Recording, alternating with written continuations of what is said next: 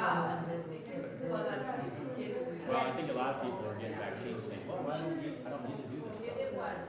We're just following what the government says. It's been helpful.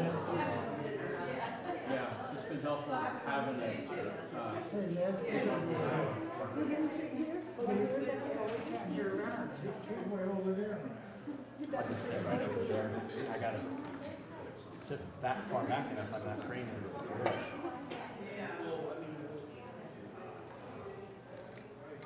So how you been, Liz? Had tests again, so I don't see her for another year. You know, I go for my checkup. I know, yeah. It was every 6 months. Okay. Everything's good. She said, come back in a year. So it's good to me. Yeah, I'm fine. All right, everybody. Get all set up. All right, well, I don't expect normal capacity that we have, which is fine. It's Mother's Day, so we're gonna get you out quick today too. I have my wife is in the nursery right now, taking care of our kids, and unless she calls for your help. Unless she calls for my help, yeah. I was actually kind of nervous because my son is like, he's a ninja with my car button, the red panic button. Like his finger's like a magnet to it, and he was hitting it in the nursery, and he always catches it. So I was like trying to listen for my car during the service. I was like, because he did get it. I was like far enough that it doesn't matter. But all right, yeah. So yes, thank you, Leonard. I was talking to Leonard before this, and I was just thanking him because I think he hit this text in a way that needed to be hit. Because if we hit it hard now, and maybe namely this text about the rock and foundation, our operating point, our launching pad, our home, our base. If we hit that hard now, it helps us for the when of the storms and the flood, which are inevitably coming. Because as the text says, you heard it say today, it's not when, or it's not if, it's when these things come upon us. Different storms of various kinds, trials we would call them. So before we go in, Father, thank you for this, your word. And I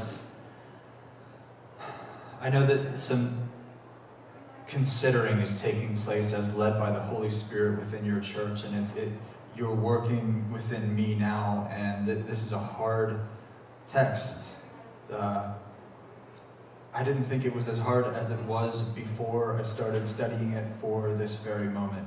So I pray that you would help me with that consideration, and everybody who your word has caused to, Spirit, when you are working in your word in your church, thank you. You're a faithful leader. You're the best leader you can see around every corner. Help us to follow well and to be glad in the things that you're bringing us into, even as resistant as we are to look and be brought in to those areas that need swept out, that don't belong on the rock, that don't belong within on the foundation. And may your words do that purifying work as you help us to revere you and love you in the love that you love us with. In Jesus' holy name we pray. Amen. All right. So yeah, well, let's go through this, and we don't have much, but there's a lot in this little. So first of all, verse 46. Why do you call me Lord, Lord, and not do the things I tell you? This week, studying this text, and I've gotten a few weeks to study this, and I'm happy that we just preached the tree and the fruit last week. I was ready to go into this too, but I've had a godly gap in which he operated in to expand this and prepare. And so I have less studying that I did in this and more self-evaluation that I put in this. So maybe this will be a little bit more pastoral than the seminary trip that we usually take in here. Because I find it hard to answer this question, because I find myself understanding through this text, which is just kind of been a rock to my own foundation, the foundation of me. It's like the Holy Spirit's thrown a brick in my window reading this. And I found myself jostled by these words of Christ, because I find myself constantly wanting to sit on the throne that I keep saying it's yours. I find my pride regenerating very quickly. And sometimes I can be my own foundation. I'm realizing in this, and I just put it forward just if you can relate or not. Sometimes I'm my own rock, and I build the foundation of the Bible on myself. I've seen that really between last night and today as I'm praying for us and praying for this. And so I'm thanking God that He's made me aware of that, and I'm not trying to just sit up here and work out my stuff and talk to you, but I needed to be honest about that before you so that I'm not just a hypocrite. Because this text tells us to evaluate. And so that's some serious evaluation. And I've done a lot of communion talks where self-eval has always been something that's in my mouth while I'm up there. And so I don't just want to say, hey, you guys need to do this stuff. And I hope that you hear the message as we do. So that said, why do you call me Lord, Lord, and not do the things that I tell you? God has been asking this ever since we've been sinning. He ended the Old Testament with it. I found in Malachi 1:6, he says just about the same thing. A son honors his father, and a servant his master. If then I am a father, God speaking here, where is my honor? And if I am a master, where is my fear, says the Lord of hosts to you. And God's no stranger. I mean, most of us have kids, right? And I have young kids, and they're just now coming out of that stage where I can do no wrong, or I see them, they can do no wrong, and into that stage where they're the things where they're rebelling, pretty much. And it hurts. It does. When they don't want to take your hand, when they don't want to sit next to you, or when they don't listen.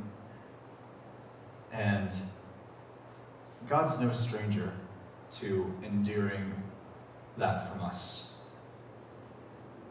And Jesus here, he's asking the question so as to expose that within us. Why do you call me Lord, Lord, and not do the things I tell you? He's kind of saying, are you in the right place? Are you... It's a really hard question to ask because it demands our self-evaluation. And I've found it almost paralyzing. Have you guys ever been in that position where you're kind of bearing, you see very much within yourself that which you don't want the Lord to see it. You know very well the things that kind of are a weight on your heart before Him. He sees it in you and you know it. And it's a hard position to be in. And the parallel to this, because he comes out of talking about what we talked about last week, a tree and its fruit. And there's good trees and there's bad trees. And the good trees are the ones who are like the only good tree that ever was. And we said, in all human history, if you divided good people and bad people, Jesus would be on the one side. And everybody else from the first man to the last would be on the other. And the good trees are the ones rescued by the one who came over to our side and brought us out. and brought us, and didn't just make us good, he brought us to life. And we're like him. That's what a good tree is. None of us can be that tree. We need only look to it and be like it. But today he goes a little further with that. Everyone who comes to me, verse 47, everyone who comes to me and hears my words and does them, I will show you what he is like. There's that like again.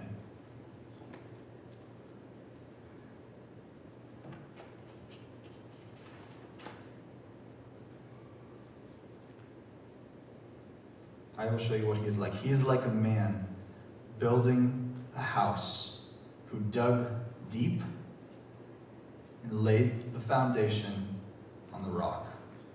All right, so if you go back to the beginning of the verse, there's three things here. And these things need to be in place in our hearts. And if you're a Christian, you're following after Christ, if that's you, these three things are in place in you. He's rotting them in you. He's doing this. He's producing this out from you that you might. This will be a part of your being, just like the good Beatitudes. Like the Beatitudes aren't just different people, like here's a merciful one, here's one who's after righteous, there's a thirsty one. No, all of those are within, or what builds each Christian. Everyone who, one, comes, two, hears my words, three, does. I will show you what he is like. He is like one who, a man building a house who dug deep. There's that self-evaluation. Last week we talked about the heart a lot, and from the storehouse, the heart, that treasury, the treasury within us, the storehouse that is our heart, that is our identity, the deepest of deeps, the heart of hearts, that digging deep, it goes down to the parts of us that we can't even see the bottom of. Like in the deep places, the one who dug deep and did the mining, or bringing the coal out, however you want to say it. Jesus' words penetrates to that place, and the place where roots are. So he takes it from the tree and the fruit, and now he takes it into the roots. Takes it below the earth, the things we can't see, to the source. The one who dug deep and laid the foundation on the rock. Let's talk about that for a moment. There's the foundation and the rock, and Jesus is often put forward as the foundation. But I want to make a distinction here. There's the rock and the foundation. The rock is Jesus. And if you open this text up and do some studying, you'll see that throughout the other parts of Scripture, that the foundation is the apostolic teaching. So, the rock is Jesus in Matthew, Mark, Luke, and John. The foundation is everything from Romans to Jude. That's what we build our life from. And I want to make a case for apostolic teaching here.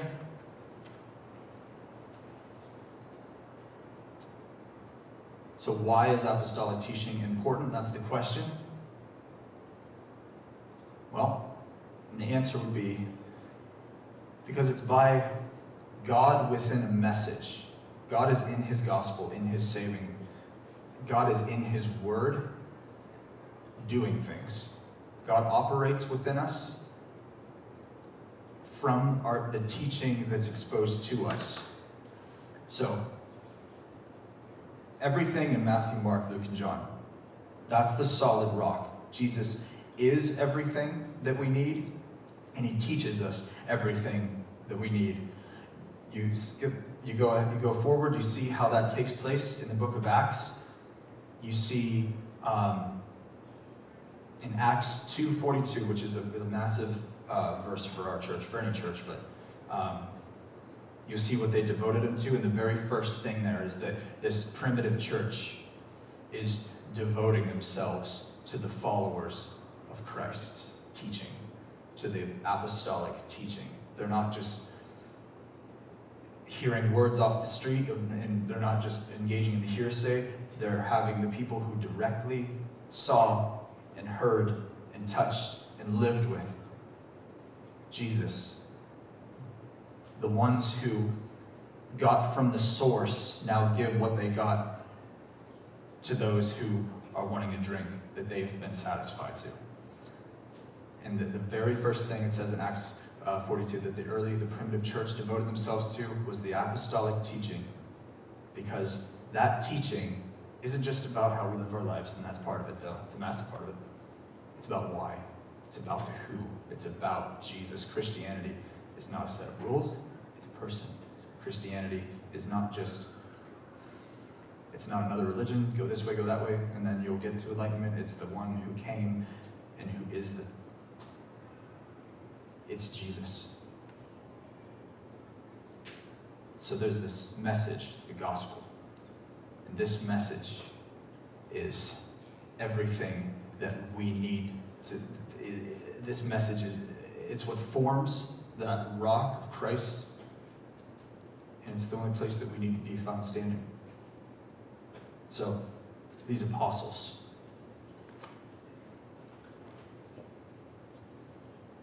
you know, ask ourselves, why trust in apostolic teaching? Why is the Bible legit? How do we know this is a legit book?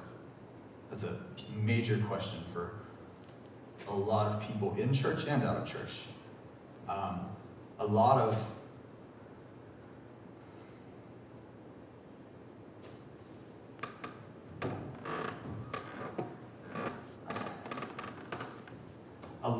things that happen within our salvation that we don't, a lot of sinning, a lot of backsliding kind of comes from unresolved questions.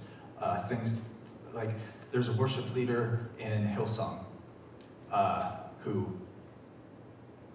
he walked away from the faith, he walked away from the church, and he had all these questions for the church, and he just started evaluating. He was like, I don't understand this, I don't understand this, I don't understand why, but like, he didn't know the God he was always singing about, which I can relate to, because I was on the worship team for 2 or 3 years, 4 years maybe, before I met the one I was singing about.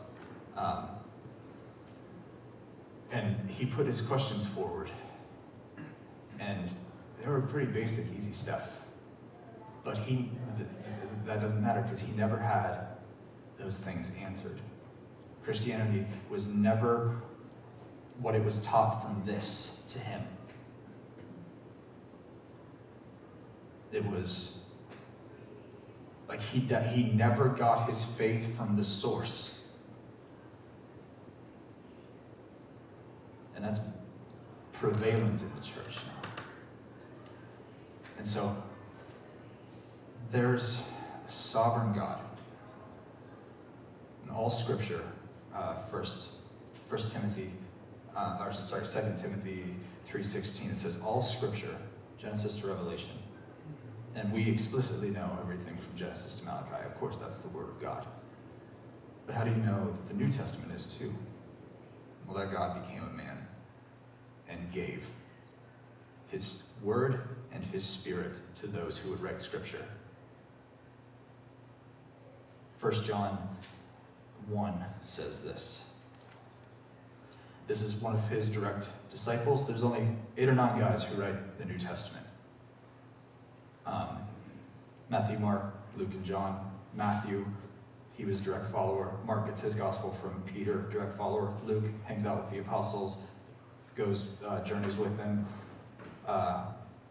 Direct access to direct access. John, direct access. Peter, 1st and 2nd, writes those books, direct access. James and Jude grew up with Jesus, knew him longer than any of the apostles did. Jesus' brothers, direct access. Paul, direct access in Acts 9, changes him forever, and then direct access to direct access. He hangs out with the apostles for a while. And we don't know who wrote Hebrews. But we can tell that he knew what he was talking about. So, this is John 1, verse, just the beginning of the chapter. That which was from the beginning, Jesus. I'm in John, not 1 John 3. Oh, okay. All right, that which was from the beginning, which we have heard, they heard him. Which we have seen with our eyes, they saw him. Which we have looked upon and touched with our own hands, concerning the word of life. The life was made manifest, and we have seen it, and we testify to it. That we testify. That's what all the epistles in the New Testament are doing. They're testifying to what they've seen and what they've heard. And we are proclaiming it to you, the eternal life. That's Jesus, which was with the Father, Jesus, and was made manifest to us, Jesus. That which we have seen and heard and proclaimed to you, so that you too may have fellowship with us. This news it's not just news, it gets us fellowship with the church. It gets us fellowship, who has fellowship with God.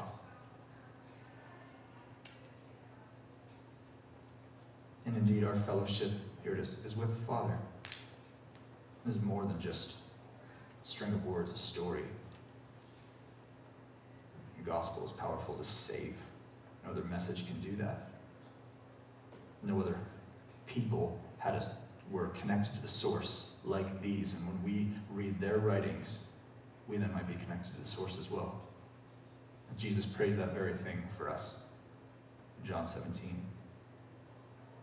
For all who would believe through their message. We're going to go to John 17 next, and we'll see. We know what we want. Jesus prays for his own disciples. First, he prays for himself, and he prays for his disciples, and then he prays for everybody who would believe through them. You're in there.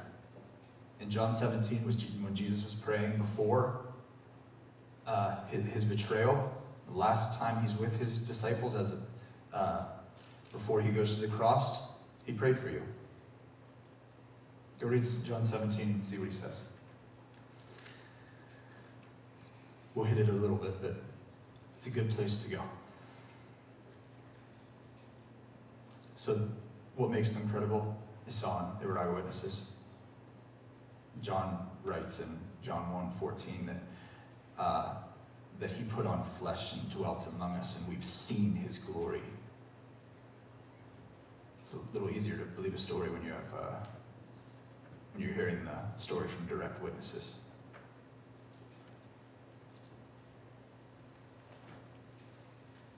They saw him, they lived with him, they heard him. They heard the Father's endorsement when we get to the transfiguration there, Peter, James, and John. And most important, Jesus chose them. You can read about that in John 6, John 15, 16.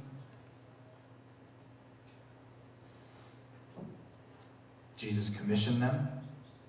There's the Great Commission, John 17, 18 as well. As you sent me into the world, so I have sent them into the world. Jesus, as God, came from God, and now God commissions these go up.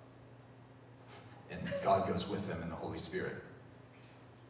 It's every process of your faith being brought into you from 2,000 years ago, and that person has been a God-driven vehicle.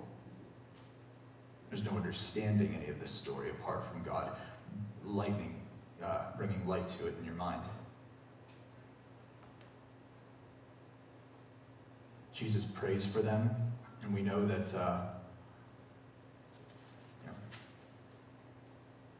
you did not choose, this is John 15, 16, you did not choose me, but I chose you and appointed, not just chose, but appointed, there's a mission he's going to put them on, that you should go and bear fruit, and that your fruit should abide. That fruit that's abiding, is part of it is the New Testament that we can learn from. So that whatever you ask the Father in my name, he may give it to you. Like God, Jesus says elsewhere too, God will, whatever Jesus asks for from the Father, God gives him. They are in perfect alignment with each other. So when we seek his kingdom first, God's going to be faithful to bless the prayer of Jesus for his people, which he's still answering today.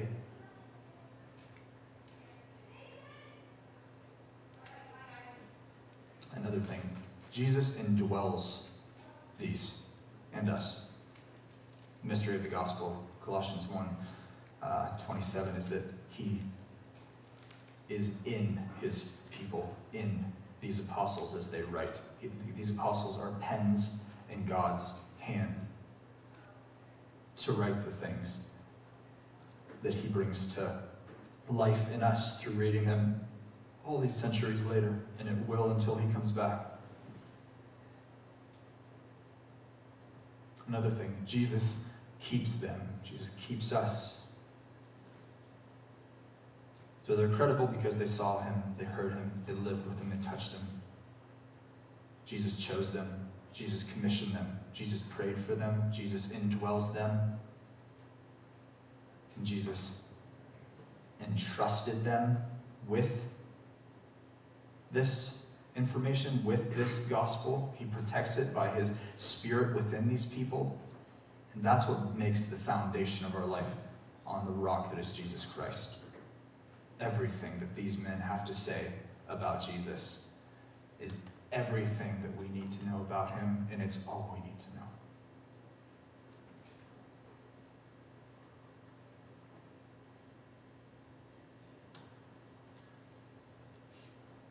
These things I have spoken to you, that my joy might be in you. Oh, and he tells them, this is a lot of comfort here about Jesus keeping us. If you keep my commandments, you will abide in my love. We're not working for Jesus' love. We're obeying Jesus and showing that we love him. It's different. Just as I have kept you, he's a good shepherd. He's the good shepherd.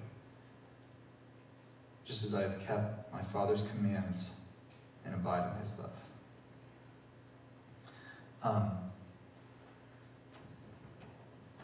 And Christians are those, when this book is open, we are unique people who doesn't scoff at it, because this is a very hard book. I would say it's an impossible book. It tells us the truth about ourselves. And after we come to the knowledge of self, and it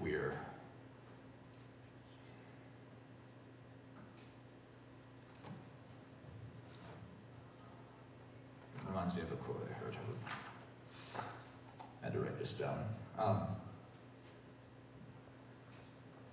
When we're digging deep, as the text said, I'm not talking about our class.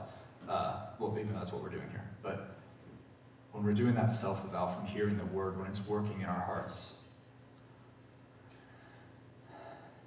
it puts us in a position where, after we've been faithful to deal with the things that are within us, and build on the rock and the foundation, trusting that rock.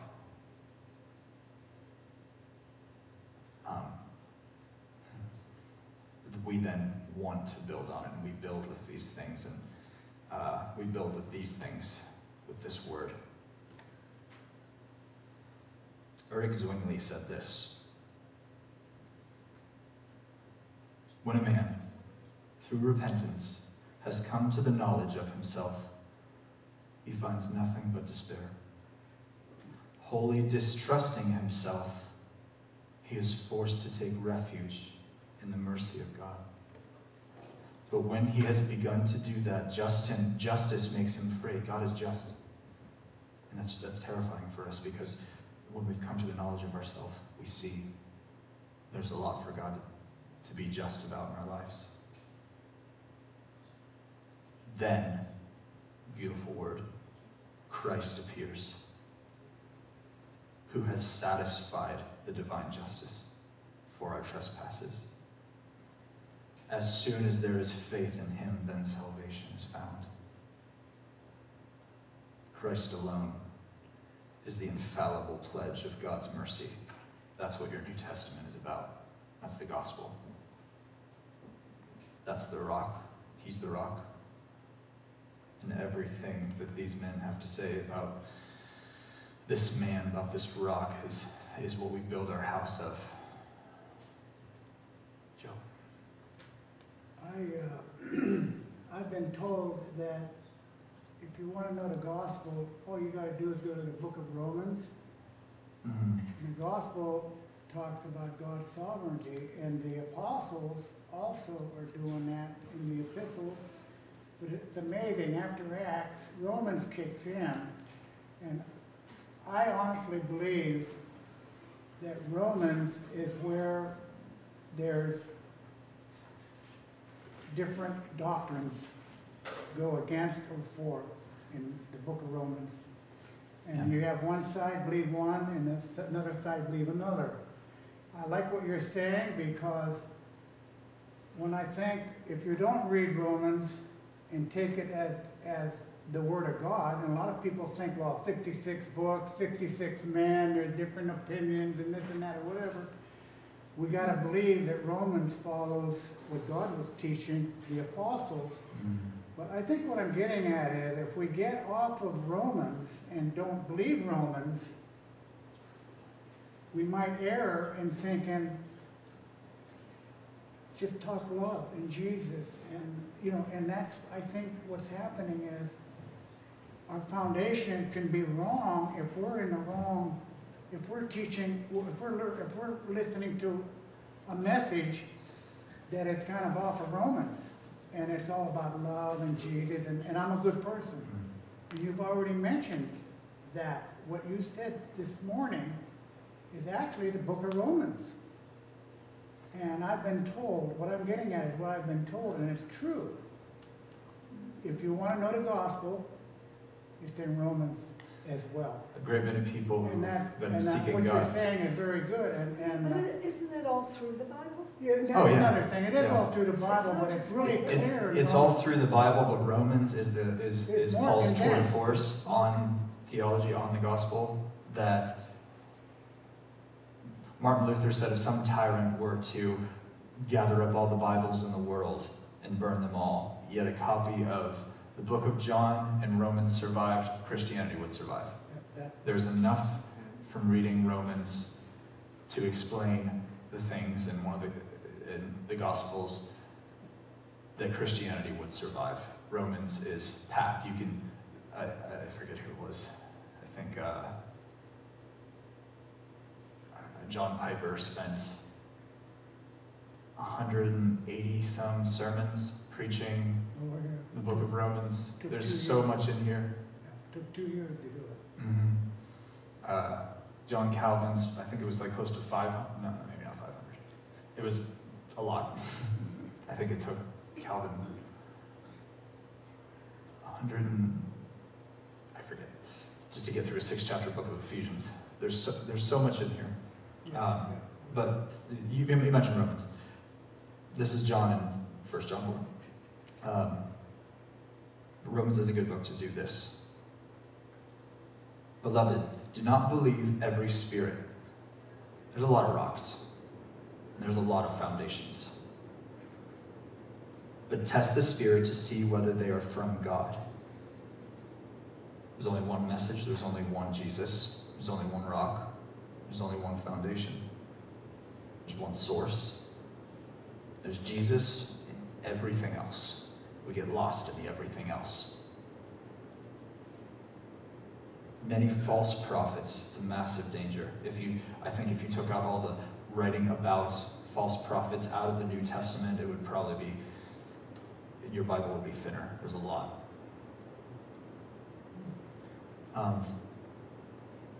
Because we can all have opinions. There's only one truth. And those opinions get opened up and enlarged, and we just put them everywhere, and then you can't find the truth. Massive danger in the old church, still is today. By this you know the Spirit of God. And he tells us here, every spirit that confesses Jesus Christ has come in the flesh, that God became a man, and it was Jesus, is from God. And every spirit that does not confess Jesus is not from God. You have the wrong Jesus. If you get Jesus wrong, you have everything wrong. This is the spirit of the Antichrist, which you heard is coming now and is in the world already. Little children, you are from God and have overcome them. For he who is in you is greater than he who is in the world. God is in his message. He's in the recipients of his message. We have God. We have a security system that tells us whether the things that we're hearing are true or not. That's indwelt. It's God protecting his people from waves of false doctrine. As Paul writes Timothy, the Christian has that within them. It's God playing. It's God being a goalie in his church, smacking things away that shouldn't come. And sometimes some things get in, and he's pointing at it. And when you hear some good preaching, it's God pointing to those things. Because these false prophets that he's talking about, they hate hard preaching. That's a good way to expose wolves. They can't bear it. It goes against, anyway, different day. They are from the world, therefore they speak the world. They speak from the world, and the world listens to them. We are from God. Whoever knows God listens to us. That us there is these writers of the New Testament. Apostolic truth, apostolic teaching. By this we know the Spirit and the spirit of error. So God gives us the ability to have discernment. Yes? How do you spell apostolic? Sorry? How do you spell apostolic? Apostolic, A-P-O-S-T-O-L-I-C. Apostolic teaching. Yeah. So that's my case for apostolic teaching. I could probably open it up more. Maybe I opened it up a little more than I needed to. But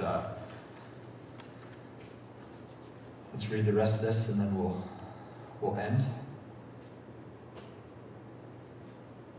So that's the foundation on the rock. If you want to write in your notes, if you're taking notes, 1 Corinthians 3. Paul talks about what I'm talking about a little bit more, and it's Paul, so it's a lot better than me. According to the grace God gave to me, like a skilled master builder. I just want to say this before, then we'll close pretty quick here. And then we can talk. I'm going to have to go soon. I laid a foundation. Paul the apostle, the apostles laid a foundation. I laid a foundation. And someone else is building upon it. Let each one take care how he builds upon it. For no one can lay a foundation other than that which is laid. The foundation, the apostolic teaching, that which is laid is the rock. That which is laid, which is Jesus Christ. See, Paul confirms this as well, that apostolic teaching is the foundation on the rock that is Christ. And if anyone, then he goes about into a different subject.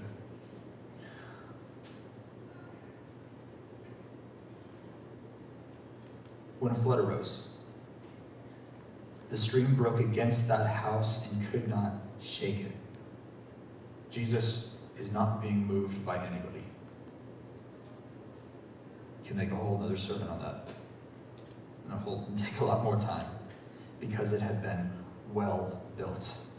The building materials that we build on Christ with is everything we've been talking about, everything in the rest of the New Testament. But the one who hears and does, so the one who, so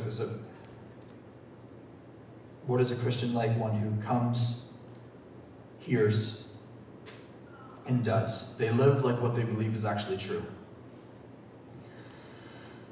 But there's another one, and they still come and hear, and does not do them. But the one who hears, it's just hearing alone. We'll talk about this in a week or two when we get to the sower. But the one who hears and does not do them is like a man who built a house on the ground without a foundation. when the stream broke against it, when, not if, immediately, this was quick. Nothing there, no fight, it was immediate. There's no reason for it not to be taken away. And the ruin of that house was great.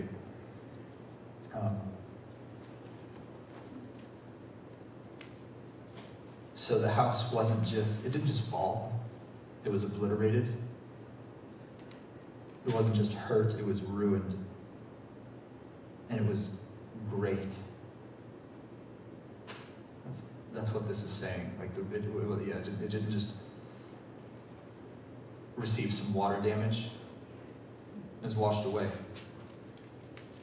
And that's ultimately the warning for anyone whose rock and foundation is anyone else but Jesus. So, everything that you've heard,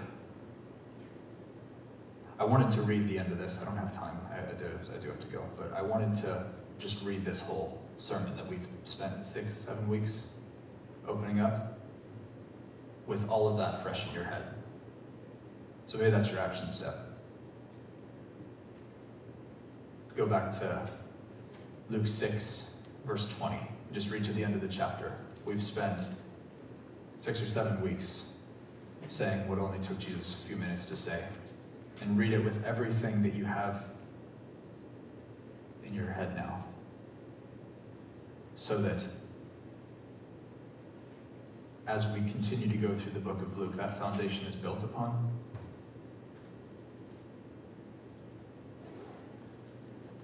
And when the flood comes, we'll still be here. That's the promise of Jesus. Not that you're unshakable, it's that he is. I don't want to say anything else. It's not that you're unshakable, that he is. I do have to go, so Father, thank you for providing us a foundation to build on the rock of Christ Jesus. Fix him in our hearts. I feel like I'm such a distraction to your word when I talk. I pray that you would bless our Bible readings so that when we go to the source, that you would do your master work building, because that's what you're doing. The work of God is faith in Christ. And the will of God is our sanctification as you build us. Grant us open eyes and understanding as we open our Bibles and understand. And with that understanding, may it be fruit pleasing to you from our hands. And may the message of Christ dwell richly in our hearts, that it might flow from our mouths and cause a very thirsty world, starting in this church, on into Salem, on to wherever else you would take us. May you grant the drink of Christ to everybody who's drunk of Christ. It's for your wonderful